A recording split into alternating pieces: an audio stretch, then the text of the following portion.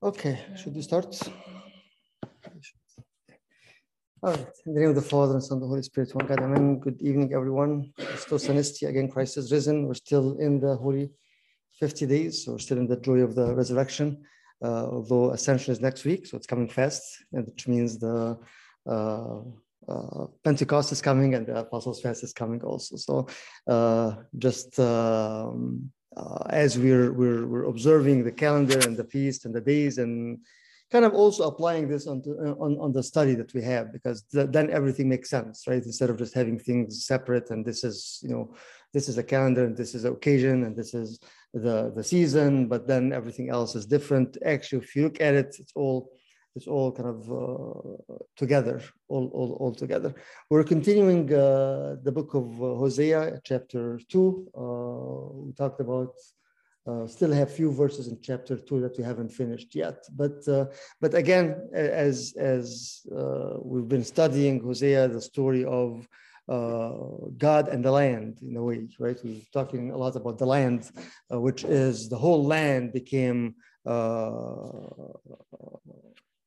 adulterous and unfaithful and removing and turning away from God, and the whole idea is to turn back to God. I was just reading something that the word turn actually repeated probably over 28 times in the book, which is the whole key for that, is how the people or the wife in that figuratively coming back and returning back again to the husband.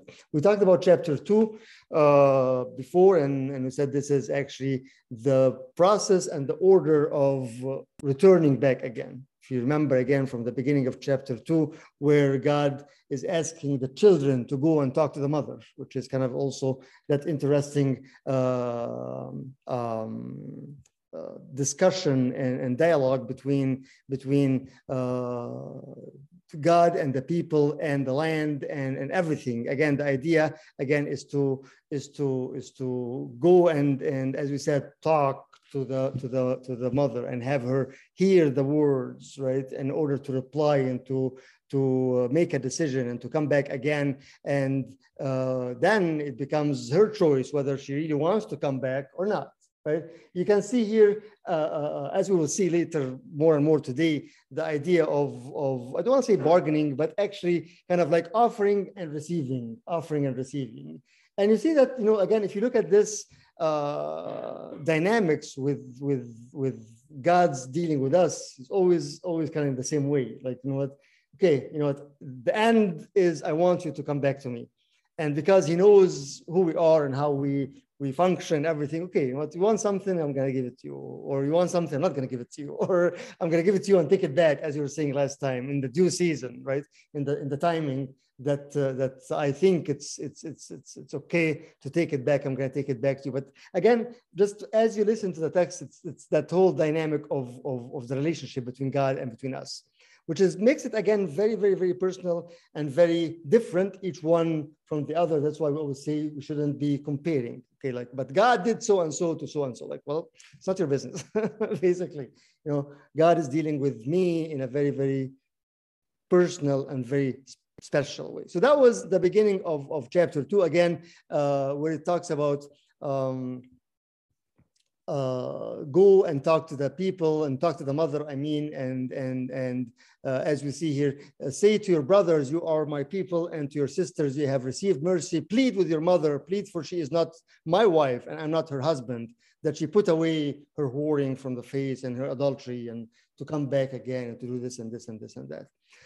And then we as we said before last time, we said, remember, there's the I will was repeated several times, right? I will do this, I will do this, I will do this. And as it sounds at one part that I will come with what we think or what we can figure out that it's coming as punishment, but actually, as we said, it's not punishment. I'm just going to come and visit you and see where are you at, right? If you're still in the house as the wife, you will find all the blessings. If you're taking your life away and going to other gods, other Baals, as it says, which is other husbands, also other masters, then it's a different story. You're not going to like how I deal with you, right? But again, the end of the story is I still want you to come back again, So with that, we talked about this. We talked about how he will finally take her to the wilderness. Remember that in verse 14. Therefore, behold, I will allure her and bring her into the wilderness and speak tenderly to her. And if you remember, we stopped, we paused at I speak tenderly, because the actual translation is what, if you remember? Abuna? Yes. Myrna wants you to let her in. Myrna wants me to let her in. Well, she can come in anytime. Okay, I think I will. Just for you. Thank you. She needs to knock. So, welcome, Myrna. You haven't missed anything yet. We're just catching up. The idea again of verse 14, I will allure her and bring her into the wilderness and speak tenderly to her. And we said speak tenderly is not really clear and not strong in the translation that we have. Anybody remember why? I will speak to her heart. I will speak to her heart, and not only that, but actually I was looking more and more into it. I will speak my words into her heart. So not just any talk, right? But it's interesting when you look at it that Deberti, which is the bar is the word of God. Deberti is my, like in Arabic, kalimati, my word. Al lib, the heart. I will speak my word on her heart. And you see this, and you see again, I'll speak tenderly to her. It's very, very weak, right? But the purpose of that again is do what? When he is, as we said last time, in order for God to take her to the wilderness and to speak his word into her heart. To do what? What is he trying to do here again?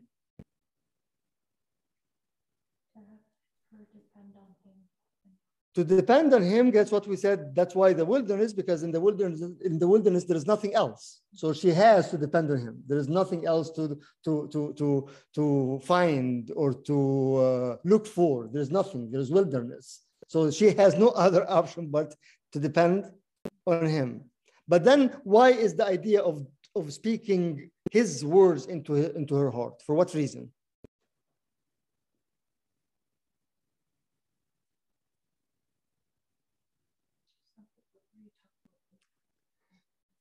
Not just hope, no, but we talked about something which is important, which is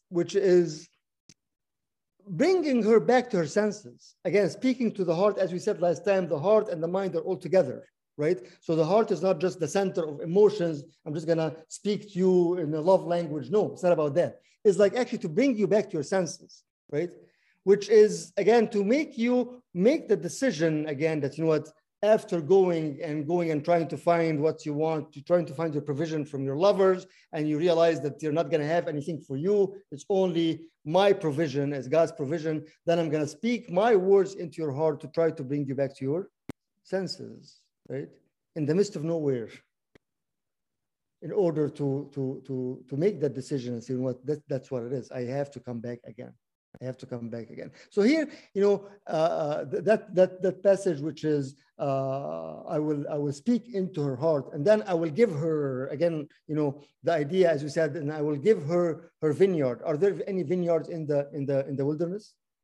No, right? But again, the idea of I'm going to change the wilderness into what? Into something else, right? As it talks in Isaiah, that the wilderness will become fields, right? Become full of provision and of life and of, as we said before, the wine, that's the sign of settlement and peace and joy. So I will change that wilderness into that, right? Make her, and I'll give her vineyards, and make the valley of Achor a door of hope. This is what we talk about, the valley of Achor. That's what we talk about in Joshua, where Achan, the son of Carmi, when he commits sin and took what doesn't belong to him, and then he was stoned in that valley. So that valley is a sign or a symbol or a memory of punishment and of sin and of transgression. He will make that valley of the transgression what? A door for hope, right? A door for hope. But all this actually depends on one thing that is still not quite the same here in the translation. And make the valley of Achor a door of hope, and there she shall answer as in the days of her youth. In the ESV, it's answer. Probably other translation says what? She will respond. That's a better even. But other translations, maybe New King James, is she will sing. She will sing. And even in Arabic, it says, وَهِيَ تُغَنِّي هُنَاك. Sing. Sing is not, because the word again is actually responding. So with all these things, then she has to do what? She has to respond. And again, it brings it back to us that, again, as I said early on, there's a way of bargaining. I'm going to give you this. I'm going to be that for you, but you still have to do what? Respond. And which makes it kind of interesting. Again, in the midst of all this, we still a lot of times you don't respond, right? Why is that? Why do you think that she wouldn't respond? As we said before, one of the reasons is shame, like not trusting. Like I'm so bad. I don't even know how to respond to you, right? Yes. Anna is the word which is again more of responding, testifying, speaking, not necessarily singing. Other words, singing. To sing, kind of like another thing, but mainly in the context which is to respond, right? So as God is giving, as God is saying, okay, here is what I have for you, you still have to do what? To respond, right? And that comes always the question, which is, whose initiative is it first, right? God's or me, right? Based on the text here, it's whose initiative? God. You did this and this and that, but not. I still want you, so I'll take you to the wilderness, right? And I'll speak into your heart, and I will bring back the vineyard in the midst of the. Remember before he said what? I'll put a wall and thorns in front of you, right? In the beginning of the chapter. Now he said this is all going to change, but that all depends on what? On you respond, to answer. And it's interesting how a lot of times even that respond that he's waiting to hear from us, it's not quite clear, right? There's a difference when like say I'm calling someone, and I can tell from the way you respond if you're really interested or you're really excited or really engaged or not, right? Somebody can just mumble a couple of words like, what are you saying? Say again, right? And it depends. Sometimes also, we don't want to respond because you feel, again, as we said, you feel bad or you don't have trust or you're afraid or, right? Or all those things. So as we go through the text, again, I think it's important to put ourselves in her shoes, right? Because that's the whole idea of this, right? Taking her to the wilderness, talking and speaking into her heart in order for her to do what? To respond. And I think it's a very interesting dynamic of that relationship again, that here is what I have, but I still being, the judge and the Lord and everything, but what? You need to respond. And that's from the text also there is something that's very, very important. And there she shall answer as in the day of her youth. You think if she is not in the wilderness, she would be able to answer? Why not? I feel like she's distracted. Distracted, right? Yes. Remember, he took her out of her lovers, right? Out of her, everything that she's depending on in order for her to answer. Sometimes, if I take this back to us, sometimes when we are taken out of that and taken into the wilderness, we might not have the best or the most nice answer, right? So what kind of change that, whether we answer him in a good way or a bad way. Again, imagine if somebody is dragging you out of your place and out of your life and out of your, where you're actually getting all your support and everything, and dragging you in the middle of nowhere, and then he's expecting you to answer. What kind of answer that would be?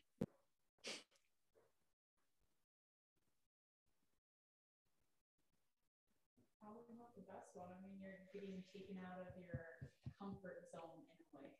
So like when that happens to anybody, they're not super responsive to it at first. That's not the best, not the very nice answer. Okay. Yes, Peter. I think I'm getting a little too far ahead of the next one, but what if that person is kind of trapped and longing to be dragged out to the wilderness, right? Maybe there's too many distractions around them. Yes. And dragging them out of their environment is essentially setting them free. Yes, right? That's another scenario. Yes. So again, it depends on how, that's very beautiful, Peter, because it depends on how we are seeing the whole situation. Again, somebody is so much focused on the pain that happened because I'm out, but somebody actually like, yes, where have you been? Right? Right? Because sometimes we're in situations that we want to get out of. Exactly. So exactly. Yes. Sometimes you need somebody to right. Right. Yes. So it could be again, depends on how we understand that, how we kind of looking at the full picture, right? Yes, that could be painful because I've been dragged out of of where everything is, where my life is, and taken somewhere else. But somebody said like, yes, I've been waiting for that, right? So it depends on, again, how we're looking at the full picture, right? Our understanding everything. And taking taking us to that situation and being able to answer as the days of the youth, right? The days of the youth is, again, here the metaphor between her and between the people of Israel, right? Which is also interesting because if we go back again to the history, the people of Israel, when they went out of Egypt, they didn't answer, right? Right? So here is like the hope of actually, no, you'll do better. You'll do better than your fathers, that they were dragged out of Egypt into the wilderness, but they didn't answer, right? They were actually murmuring, right? Like, what happened? Why you're bringing us here to die? And we miss Egypt, and we miss the food, and we miss this. So here is kind of like also kind of playing on the words and on the situation itself. Like, no, you know what? I'm hoping that you will answer, right? Not like what they've done before. And that's what will lead to the next thing. So again, you know, if you look at the whole thing again, chapter 2, the process of returning. And as you said before, returning is a daily thing. It said like, don't say it like, okay, this is only for the person that's too far. No, we said that any kind of unfaithfulness equals what? Cheating on him, as he speaks here. Just the idea of, as we said in verse 5, that the whole problem that she has her provision from somebody else. And that's why when you go to all those things, you come to the conclusion, which is what? You are no longer my Baal, but you are my man, my husband, right? And it's interesting to see that and to find that idea of how the human person responding to the work and to the word of God, right? But that, again, that didn't happen till she was returned back to her senses. And I think we might want to maybe still look at this for a minute, which is, how often does the word of God brings us back to our senses? Because here again, he says that I will speak my words to your heart, right? So the word of God, which is the same thing, as you said, the bar is actually the meaning of it is the matter. So it's not just a word; it's a matter, something, subject, substance, right?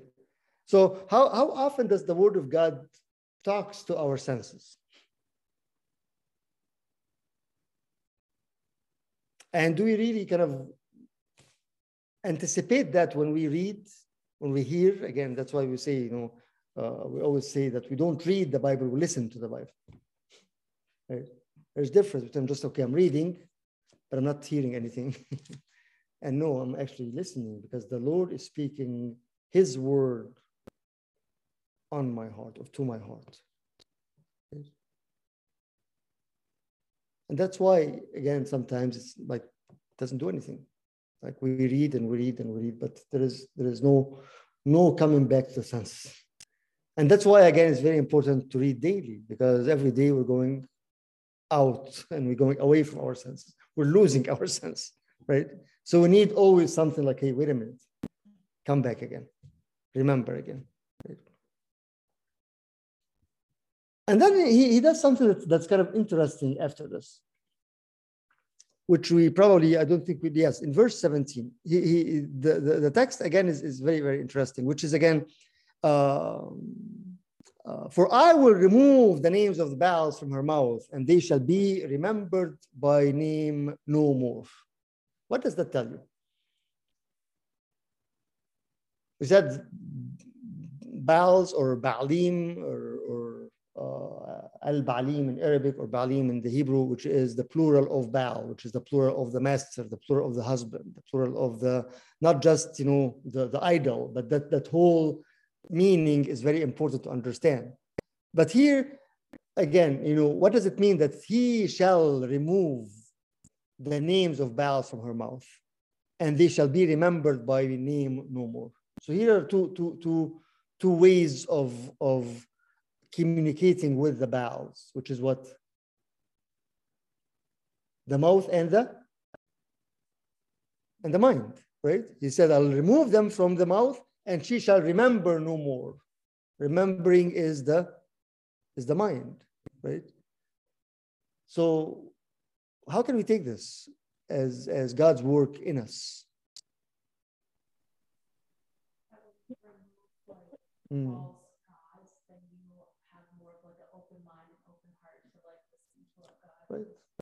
Right. Yes. But again, Emma, it comes to which is first. Hearing the word, which will cause the removal, or removal first so I can hear the word, right? It's that eternal question. Which one comes first? What do you think?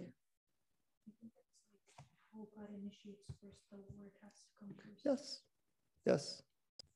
And that's another mistake that we always fall into. When I feel better, or when I kind of get my act together, or when I do this and this, then I will start reading, then I will start listening, then I will start like, no, it's not going to happen unless you actually what?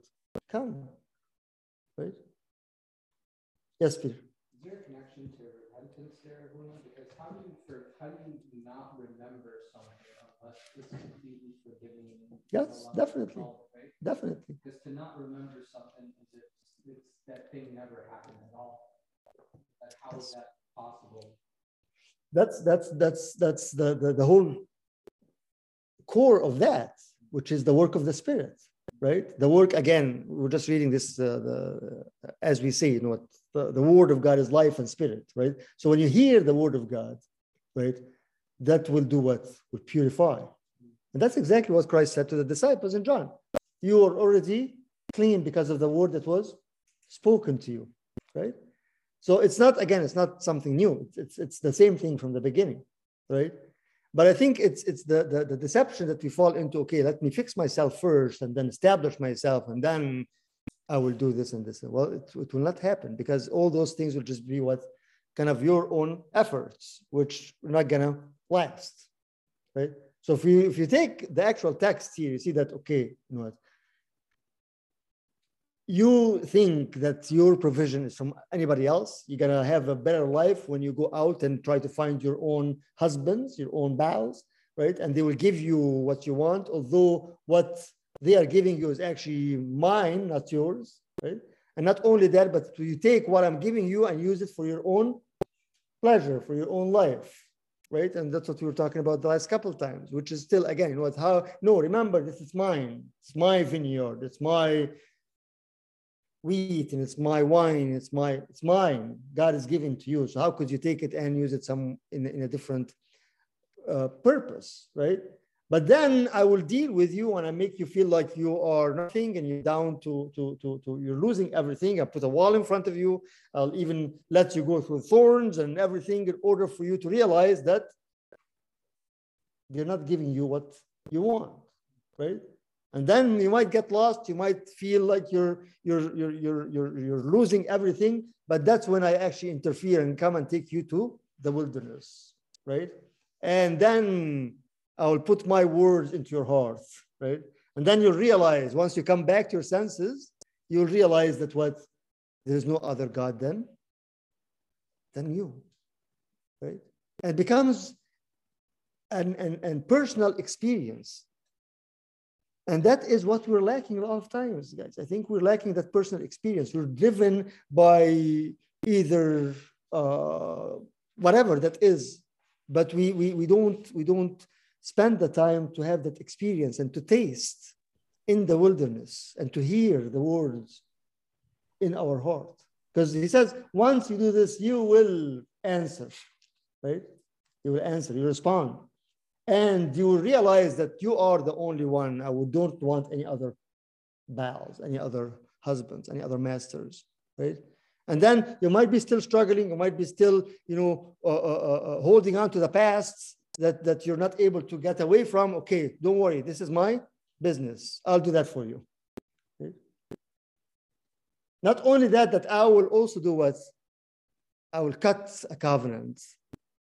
The word here also, which is the covenant with that he is doing, I will make for them a covenant. Make actually the actual thing is to cut, which is very interesting because it's kind of linked also to the circumcision, right? Cutting a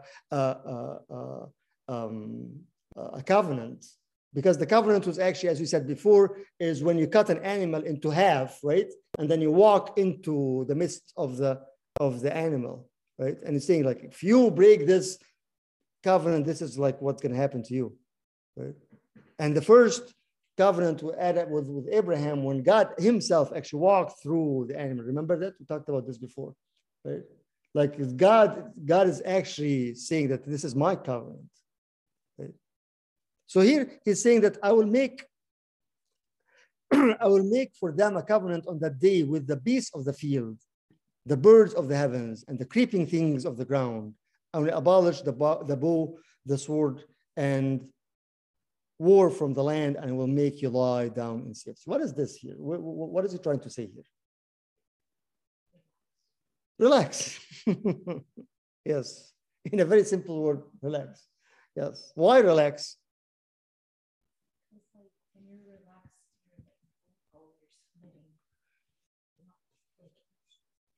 Okay, you're not anxious. And where is that relaxation coming from? From him. Right? But it won't come from him unless you come back to him and answer, right? So back again to the point of I can't sleep at night because I'm so anxious, right? I can never fall asleep. I'm thinking of too many things. So he is saying that all those things, what are the common thing between all those things?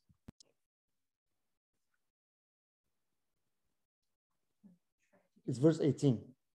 Yeah. Say again. Okay.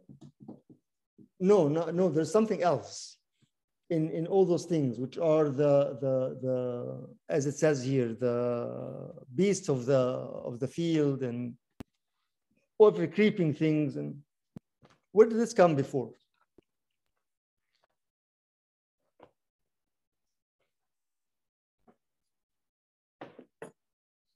What do you think?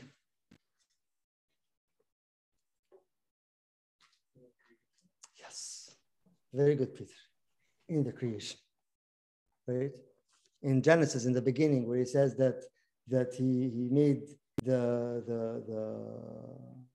every green thing and then every creeping thing, and right? If you read Genesis 1, you see that all those words are actually used there. So what is he trying to say with that?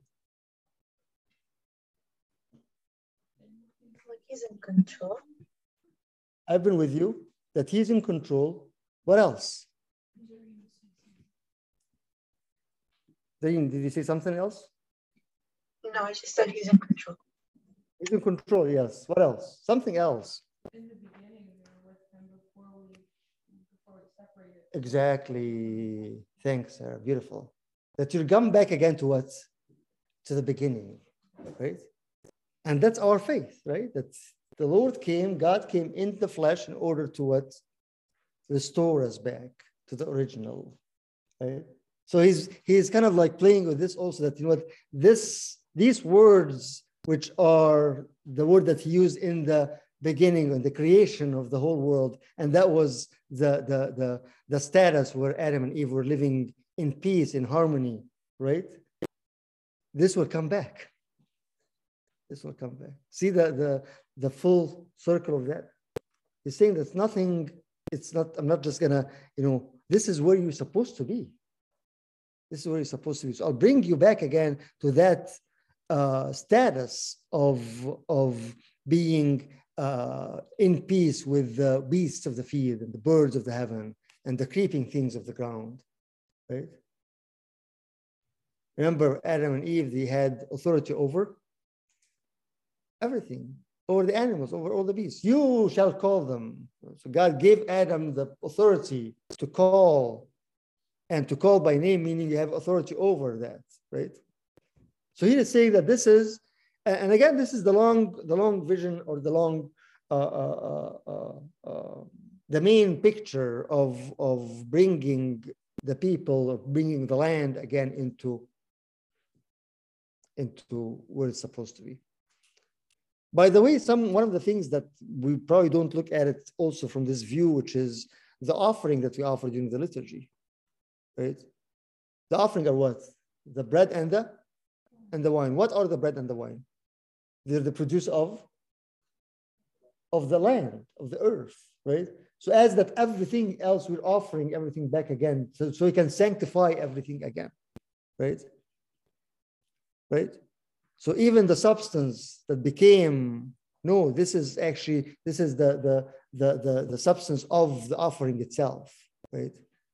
And that's what we see, that there's nothing, nothing that is evil or nothing that is bad, right? But even the substance or the land itself that was, corrupted, that we're still offering. That's why we pray the litanies, for example, the litany of the air of the heaven and the fruits of the earth and the herbs and the seeds.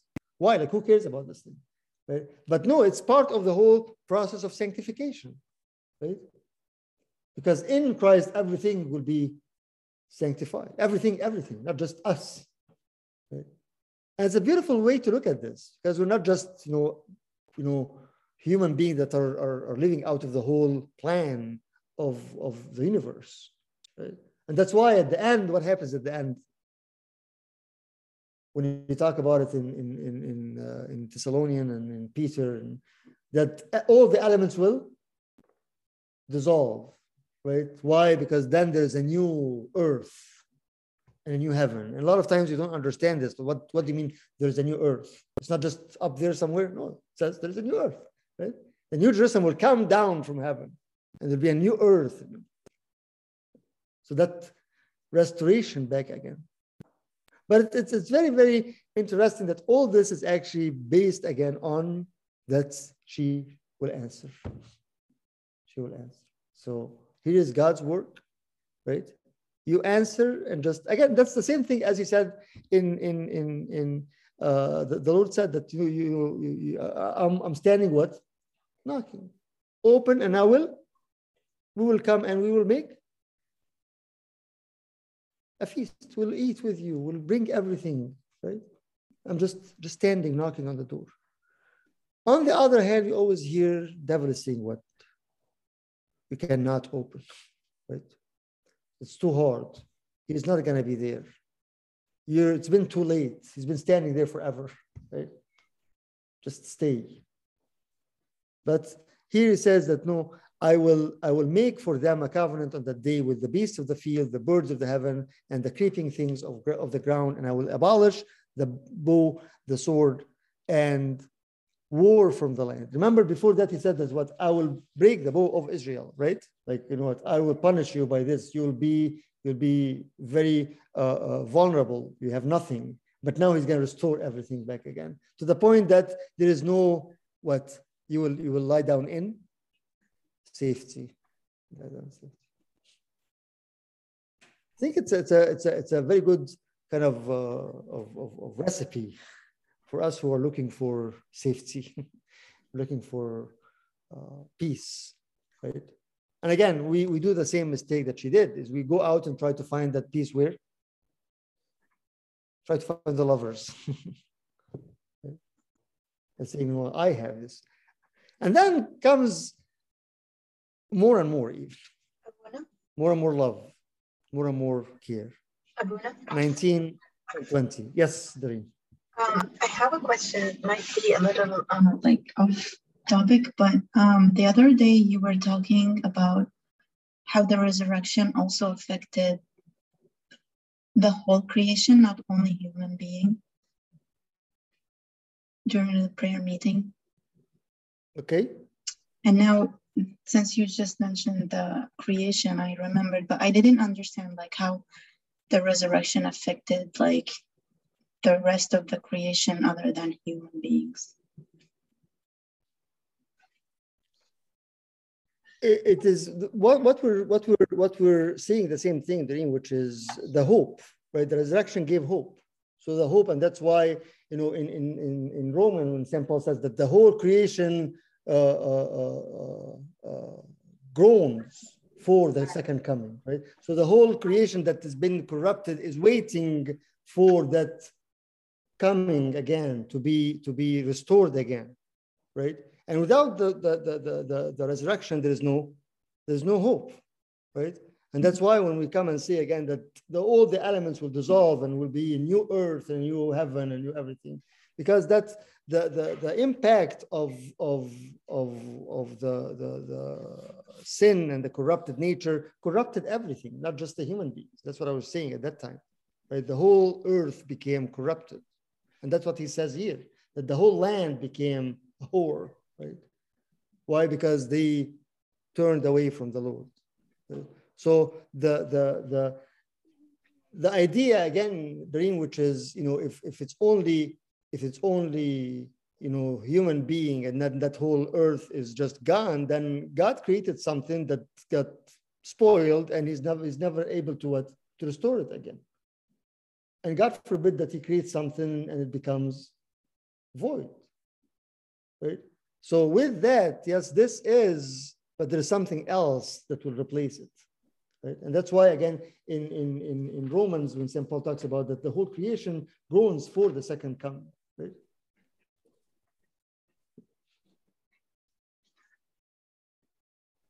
Right? Does it answer your question? Yes, thank you.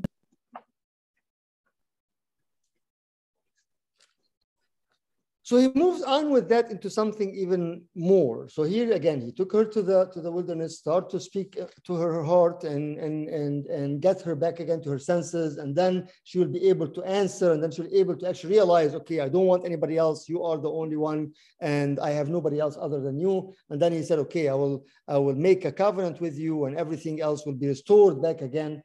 And then he takes it to another level, which is the level of what? Betrothal. But one thing before we do that, notice in verse 18 and on, the pronoun is changed from what to what? Like, look at 17, for example. For I will remove the names of Baals from her mouth, and they shall be remembered by name no more. And then 18, I will make for them. So why did he change now from speaking to her into addressing them?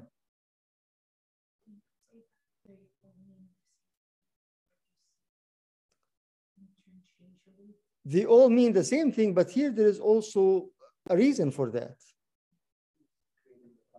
He's creating the covenant with them, but they have, again, remember when we talk about the mother, which is the source, right? She needs to return, and then her children will return, and then the land will return, right? So the idea of now, it's not the matter of only her, but it's a matter of the whole land, the whole earth. Exactly. Yes. And that's also how much impact that we have. So it's not, and that's what we always say. My salvation is not only my salvation, right? Because somebody say, okay, well, I don't care. This is my life. I'm free to do whatever. I don't want this. I don't want to go with him to anywhere. I don't want to commit to anything. I'm just going to live my life. Okay, remember that you are part of the whole body, right? So, and that's what we always say in Orthodoxy, that salvation is not only my salvation, right? It's the whole body, right? So that's why here, once she returns, once she realizes, once she no more remembers Baals, then what? He will cut the covenant with whom? With them, with everybody else. With everybody else. That's a very, very interesting point.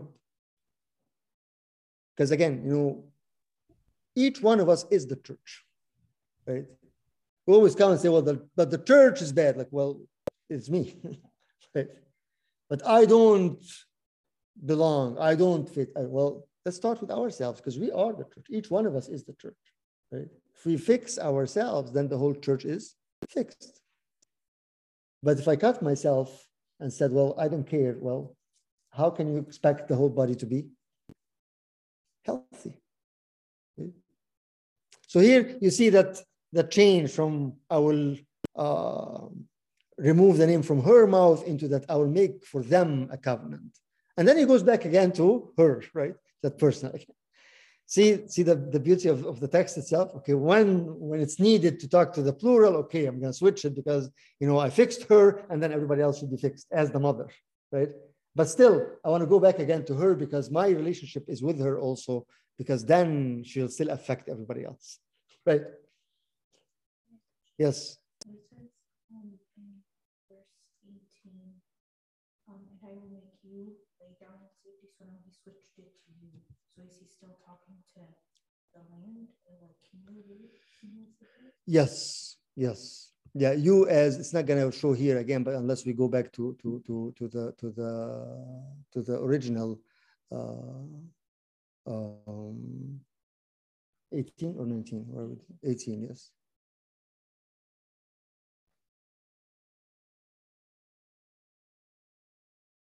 Yes.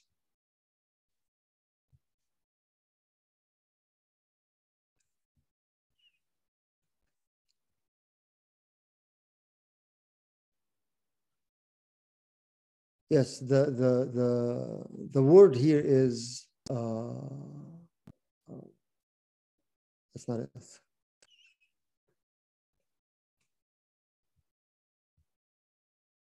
Actually, interesting, Juliana. I don't know what translation. Hishkep, but yes. Mine it says, and I will. Yes. It says all instead of you. It's actually no. It's first person singular. It is. Yes. Hishkepti, which is he's talking to her. Yes. So switch it back. Yes. As if he's saying, that's very interesting, as if he's saying that once that covenant is established with everybody else, you as the mother will lay in safety. Thank you for pointing this out. No, here it is first person singular, right? It's not them. Because in Arabic also, I'm sorry, say again, Albert? Sorry, when in the New King James it states the plural. Yes. Is Juliana using a different? See, that's why we need to go back again, because here it's right there. If you can see it, it's first person singular. Yes. It's not hishkeptu or tuha, but ishkepti, you.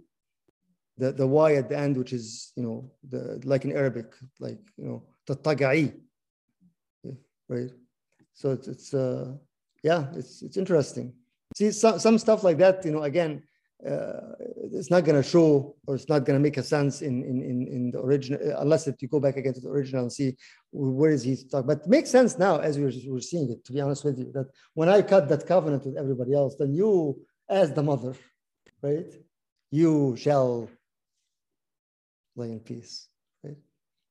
And then he continues after this. Okay, the point of the betrothal, which is beautiful text again.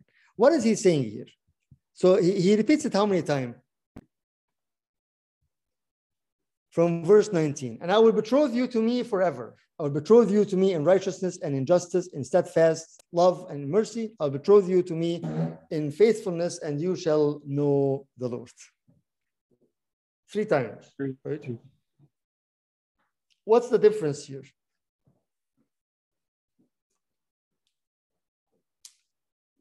Number one, let me ask you the first question before anything else.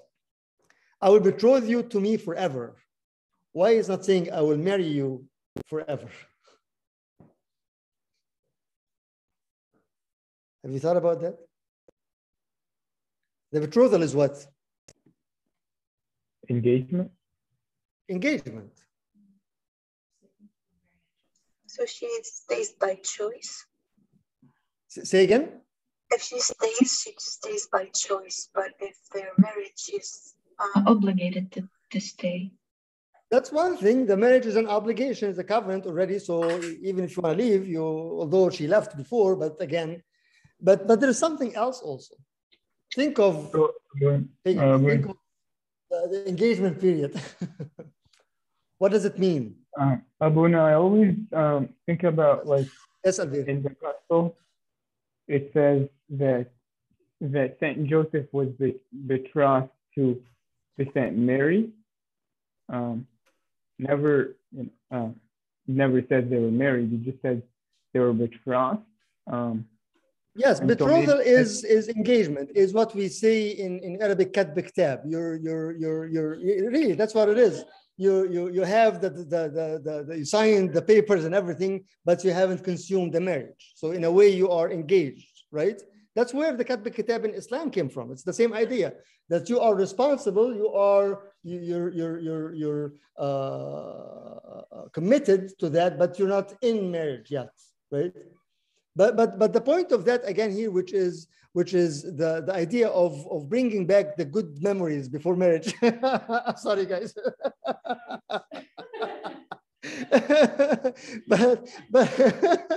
but looking at the time of the emotions, the time of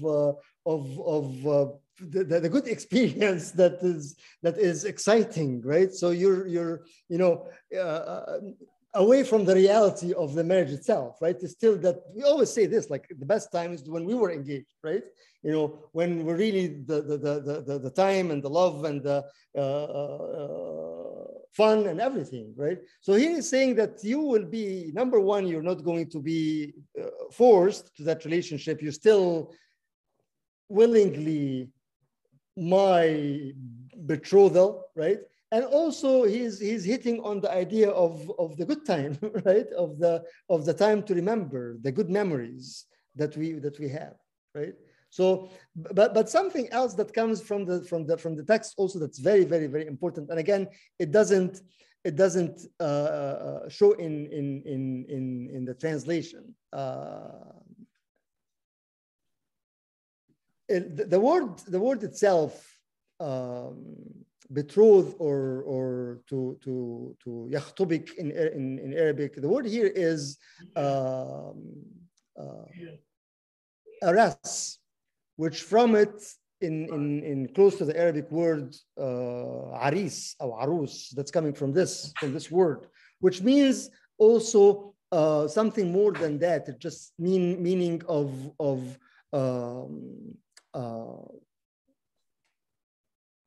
having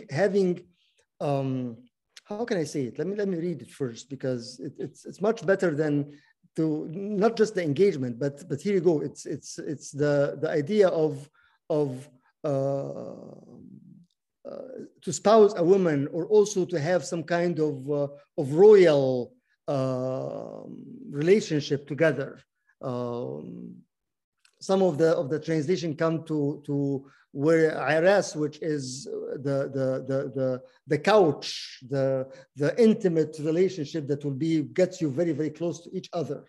But with that, there is something else here that is very important also, and I want to point out that in the text, it said that I will betroth you in so and so and so. What does it mean? I'll betroth you in righteousness and in justice and in love. And what does it mean in?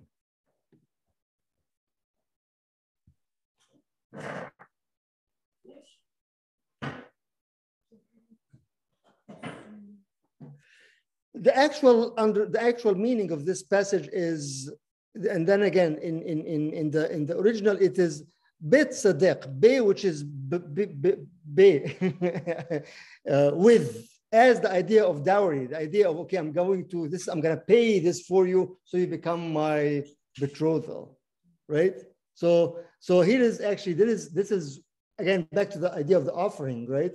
I will take you for me as a betrothed, but I will pay you my righteousness, my love, my all those things, right? So in doesn't have the meaning, right? But when you read it, that the be, which is the preposition of that is by, with. That's what it means, right? So it's much more than just I will betroth you in righteousness, like in the general idea. No, I will actually. This is how I'm going to have you as my betrothed. Does it make sense or not? I'm trying to.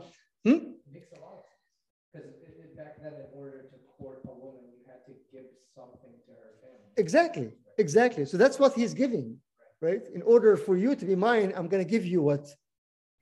The righteousness, the love, the mercy, right? So that becomes yours in a way, right? It's a beautiful, beautiful analogy of that.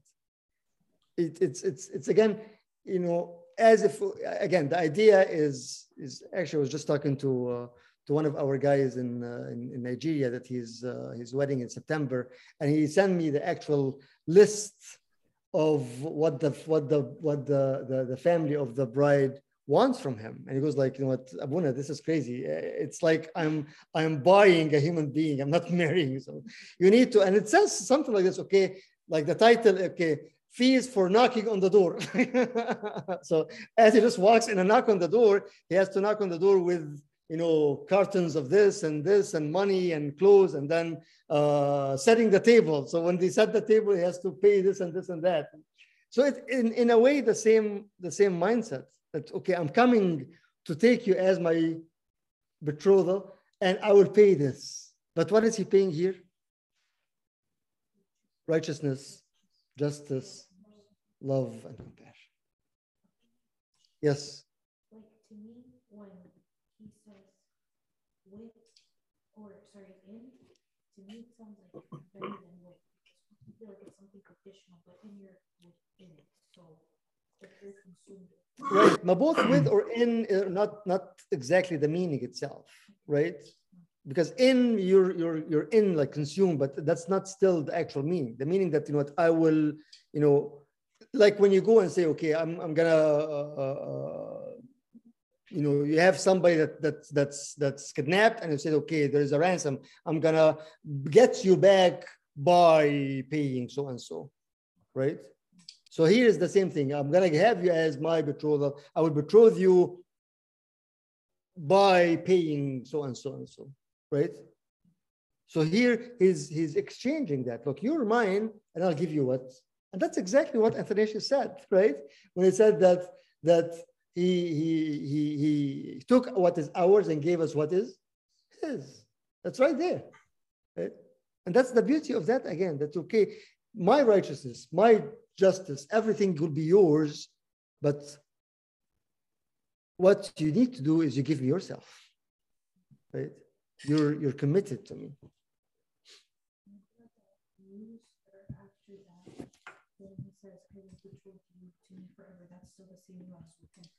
Right. Okay. Yes. You said again, I'm sorry, but can you go back to the part where you said that? So after the covenant is made, her, meaning the mother, will lie in rest. Yes. So can you explain that part a little bit again? again, the figurative idea of the mother that is responsible for the children, responsible for the land, right? So when he cuts that and make that covenant, that there's peace, there's blessings, once you come back to me and once you turn to me, once you respond to me, once you remove or allow me to remove the names of the Baals from your mouth and from your mind, you no more remember, the outcome of that is what? Is peace, right? The outcome of that is you will lie in peace because you are now know that your children are actually growing in the way they should grow, right? And that's because she's the source. Yes, yes, right. And then here again, he says, well, not only that, but I'll take it more and more that you become mine, but mine with what? With righteousness, with justice and love. Actually, the word love, which is here in Arabic, it's ihsan. Here it says what? Steadfast love, zealous love. The word is hasad, which is very, very different word that it has too many meanings. If I show you here the actual, there it is. Hasad or hasad, it has multiple meanings. And sometimes the language is not even, look at this, mercy, kindness, love, kindness, goodness, kindly, merciful, all this is one word, right? And it's used several, depends on the text, depends on the context itself. Even sometimes, this is the craziness of the Hebrew. Sometimes the word could be used in the opposite. So at the end, it can be used as wicked thing. Like, wait a minute, I thought we're talking about good things now.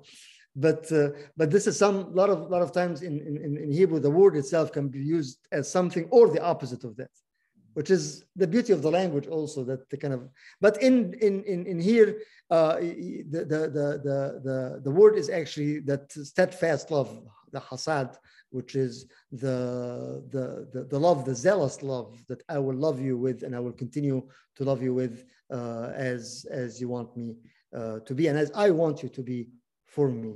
Right? I will betroth you to me forever. I betroth you to me in righteousness and in justice, in steadfast love and mercy. So all those things will become what? Yours. So now when we talk about ourselves and, well, we're not able to love each other, we're not able to be righteous, we're not able to show mercy. Well, remember who you are first, right? You were adulteress in the street, and I took you and worked with you and changed you and restored you and gave you all those things in order for you to do what with them? To use them for the others. Right? It's beautiful, beautiful text. Again, that price, again, the price that was paid, the same thing, the price that was paid, that St. Paul says that you were bought by a price, right? So that price which makes us his own bride is that. I'll betroth you to me in faithfulness, and you shall know the Lord. So once you accept this, then this will what? Make you know the Lord. Why? Because knowing the Lord, that he is righteousness, he's just, he is merciful, and he is loving, right? And that's the beauty of that relationship. And then comes one thing before the last verse is just a repetition of what he said earlier in chapter 1. Remember, I will call you. He said there is like a flash forward. The no people become my people, and the no mercy become my mercy. But before that, he said something that's very, very important. The earth shall answer the grain, the wine, and the oil, and they shall answer Jezreel. Who is Jezreel? As you remember, he's the first son, and meaning what again? God sows, right? Zara'il. Il Allah zara' yazra', to sow. So as he's saying that at the end of the day, it's all about what? My planting, not yours. That's why it says, then you shall answer as you answer the person, the first son who said that, you know what, I am the son of adultery, and there is no hope, and this and this and that. And also figuratively that he say what, okay, you'll answer that knowing that all what comes out of this is when God is the one who is planting, not you, or not the world. And when you allow God to plant the seed in your heart, not your lovers, your other husbands, to plant the seed. And that's why it says, then the earth shall answer, right? Before that said, I will answer the heavens and they shall answer the earth. What does that mean?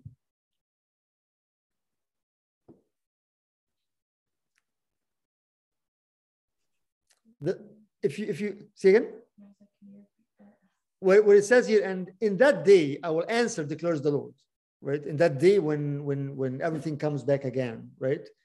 When that repentance, when the returning back to him, and in that day I will answer, declares the Lord. I will answer the heavens and they shall answer the earth. What is that?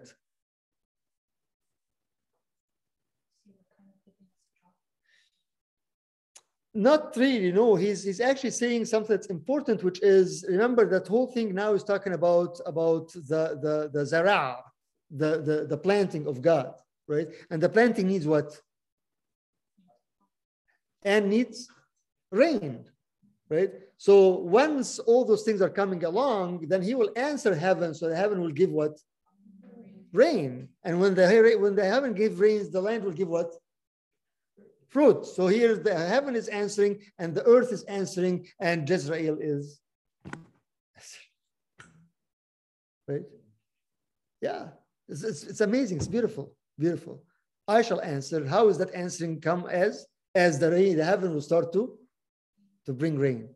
And then the earth will answer also by what? By responding to the rain and to give fruit. And then when this happens, what will happen after this? They shall answer. They are, the earth and the heaven will answer Jezreel, which is the son, which his name is the planting of the Lord.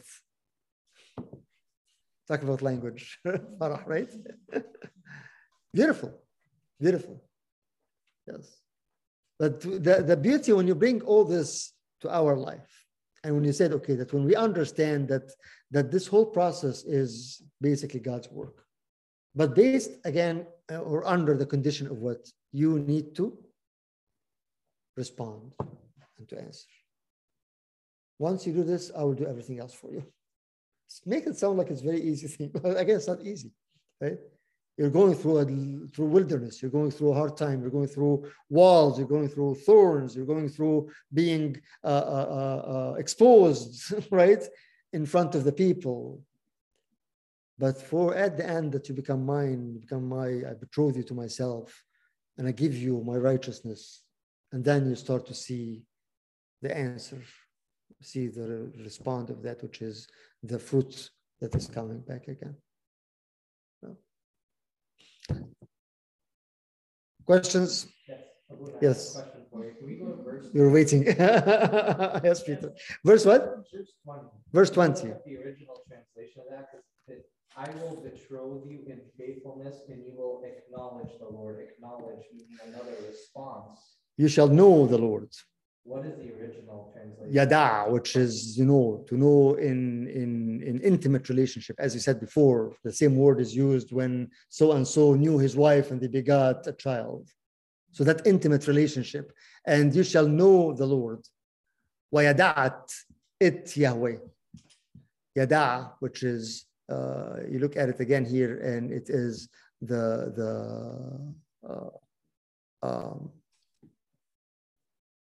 why is it this? There we go. Sorry.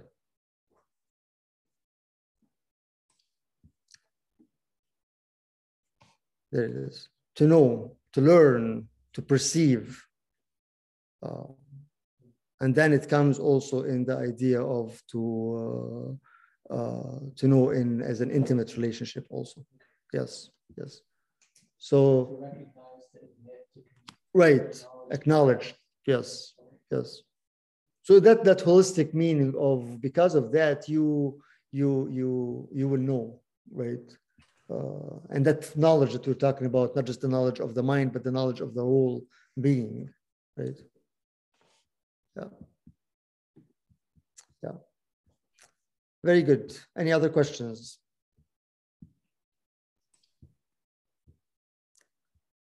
Okay. We'll go on. Chapter 3 is short and it's actually repetition. So we're just going to go through it and we'll see next time. We'll see why it's repetition. It seems like he's repeating the same story again for a reason, for that. But next Friday we'll start at 7:30 instead of 6:30 because of something else that's happening. So we'll continue. We'll just go through 3 and then start chapter 4. Would they say as a 4 is the actual core of the book itself? Like this is all just kind of introduction, right? Of what's going to happen and why I want you to go and everything. But as a 4, you see the fullness of the chapter of the book itself. Good. What's for the week? Okay, let's pray and then we can. So next Friday, God willing, again 7:30 instead of 6:30. What's for the week? The Father, Son, Holy Spirit. Say again. What's for the week? A lot. I think it's open, to be honest with you. Just whatever we can feel, the removing of the remembrance or the finding that covenant again, so we can lie in peace. I think that's so much needed nowadays, especially with all what's happening and all the news and everything. How we know that God is still in charge and in control of things, and He can cut a covenant to bring peace and to bring us back again to the original form of before the. So I think this is important, Doreen, to hold on to that and to pray with it and to realize that He is in charge and He will cut that again. As long as we respond to Him, He is willing to have that covenant in order to allow us to sleep in peace, because nobody can sleep in peace nowadays.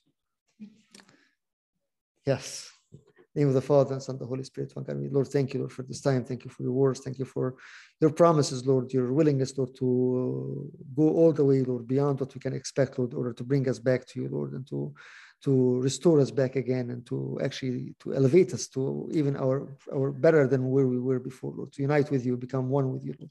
Pray for all my brothers and sisters. Pray for those who are away from you, those who have no one to remember them, those who are struggling, those who do not know you, Lord, that you reveal yourself, Lord, and to bring everybody, Lord, to the point that we shall know the Lord, Lord, as our Father, as our husband, as our author of life, Lord. Hear our prayer and supplication, prayers of all your saints, Lord. Hear us when we say, Our Father who art in heaven, hallowed be thy name. Thy kingdom come, thy will be done on earth. Give us this day, Lord. Lead us not temptation, but deliver us. Thine is the kingdom, power, the glory, now and forever. The love of God the Father, peace of His only begotten Son, the Holy Spirit with you. Go in peace, peace be with you all. Amen. Take care, guys. Thank you.